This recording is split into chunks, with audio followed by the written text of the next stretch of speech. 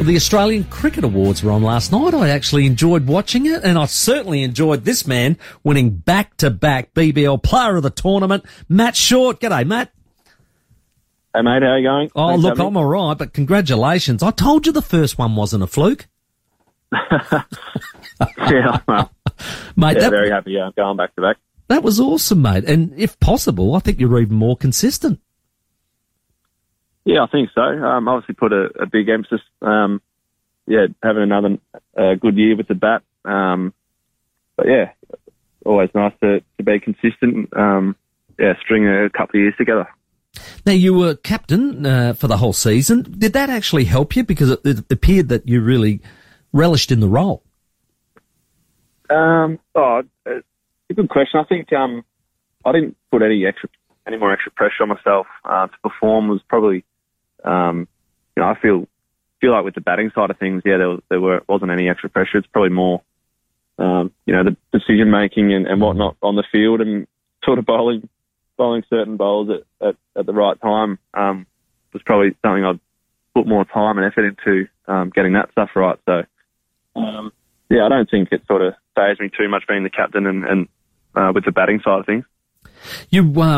The comeback of the Strikers was just incredible. I mean, the way we won all those games running into finals, and it just seemed like it all sort of turned when we thought, you know what, we might go with spin wins. Yeah, it was it was a season of two halves, I think. Then we found ourselves at the bottom of the ladder sort of early Jan, and then, we got on a bit of a heater. Lenny did his hammy, and Jake Weatherald came in and did really well with the bat. And then, as he said, we got Lloyd Pope in as a second leg spinner and pretty much turned the season around as well. So, it's a massive credit to everyone. It can be pretty dismal scenes when you're sitting at the bottom of the ladder, and, especially T20 cricket, it's hard to sort of change the momentum. So, huge credit to everyone that, they hung in there and we ended up getting on a bit of a roll, as you said, and snuck into finals, and, obviously won the final over in Perth, and, just missed out in the end. And credit to coaching staff, Dizzy and the crew. And what about Tim Payne? How much influence did he have on you and your captaincy this year? Yeah, he was awesome. As I said, the whole coaching staff are really good. Carl Hooper, Ryan Harris, and Dizzy and Payne. So, Payne was awesome. I think, obviously being a pretty new captain, it was awesome just to have him there as the mentor. And, we have the timeouts now in the BBL at the 10 over mark of each inning. So, to have Payne run out and, sort of calm things down if things are a bit AWOL, and, sort of really kept me in line. And, with all the tactics and whatnot around the BBL, it's really nice to have Payne as a sort of calming, mentor. And he was really good for me this year.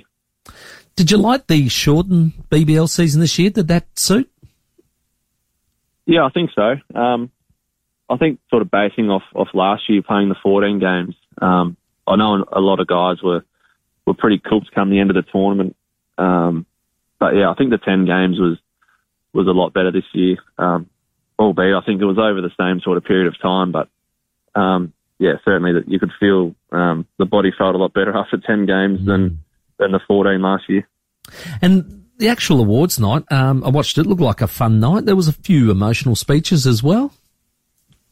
Yeah, there was. I'm no good when I see someone start shedding tears. I almost shed a few myself, but obviously Mitch Marsh spoke really well. It's a pretty awesome journey once you sort of sit down and know the bloke and hear what he's gone through and everything. Get back to his dominating best. It's a huge credit to him, and it was a really fun night. He had a go at people that don't prepare speeches. He didn't have one. What did you do, mate? Did you have one in the pocket? No, I spoke terribly. I got up there and accepted the award and had a little Q&A with Mel Jones. And I'm like, oh, beauty, this is, how good's this? And then, thinking that was it. But, she's like, oh, and I'm sure there's plenty of people you like to thank, and the microphone's yours. I'm like, oh, no, I just went blank. So, I think I started well, but then, you know, I was trying to finish it and get out of there, and I can't even remember what I said. I did notice that, but I love it because I thought to myself, well, there's a lesson learned. You could put that one, you know, just in case you're going to go the three-peat, make sure you got a little finisher for Mel anyway. So well done, mate. Hey, into the ODIs and the T20s against the West Indies. Do you know if you're going to be opening, or will you be mixing it up in the order? I'm not opening tomorrow. I'll be coming through the middle, but right. I think the chat's been around sort of our top six being really adaptable. I'm sure they'll change it up over the next couple of games, especially in the ODIs. Just to bat guys in different positions and see how we adapt. And I'm sure I'll find myself opening at some stage in the next week or so. So, Matty, is that your best position, opening the batting? I think so. That's where I've been for Victoria the last couple of years in one-day cricket, and then obviously with the strikers. So I feel really confident and comfortable at the top of the order. I think it suits my game pretty well, but, in saying that, I've batted through the middle plenty of times in my career, and nothing really changes. Still being positive, and any opportunity you get playing for Australia, you'll bat wherever you put. So I'll take that. You're in the T20 squad too. You got your eye on the World Cup. Is that a real goal for you? Yeah, absolutely. I think the next couple of weeks here, even these one days and the T20s after are massive. If I can put a few scores on the board and help the team win some games, then hopefully selection looks after itself. But it's pretty cliched. You focus just game by game and do what you try your best, do what you can do, and see what happens. Right, a sweet spot of your career, 28 years of age, ready to explode.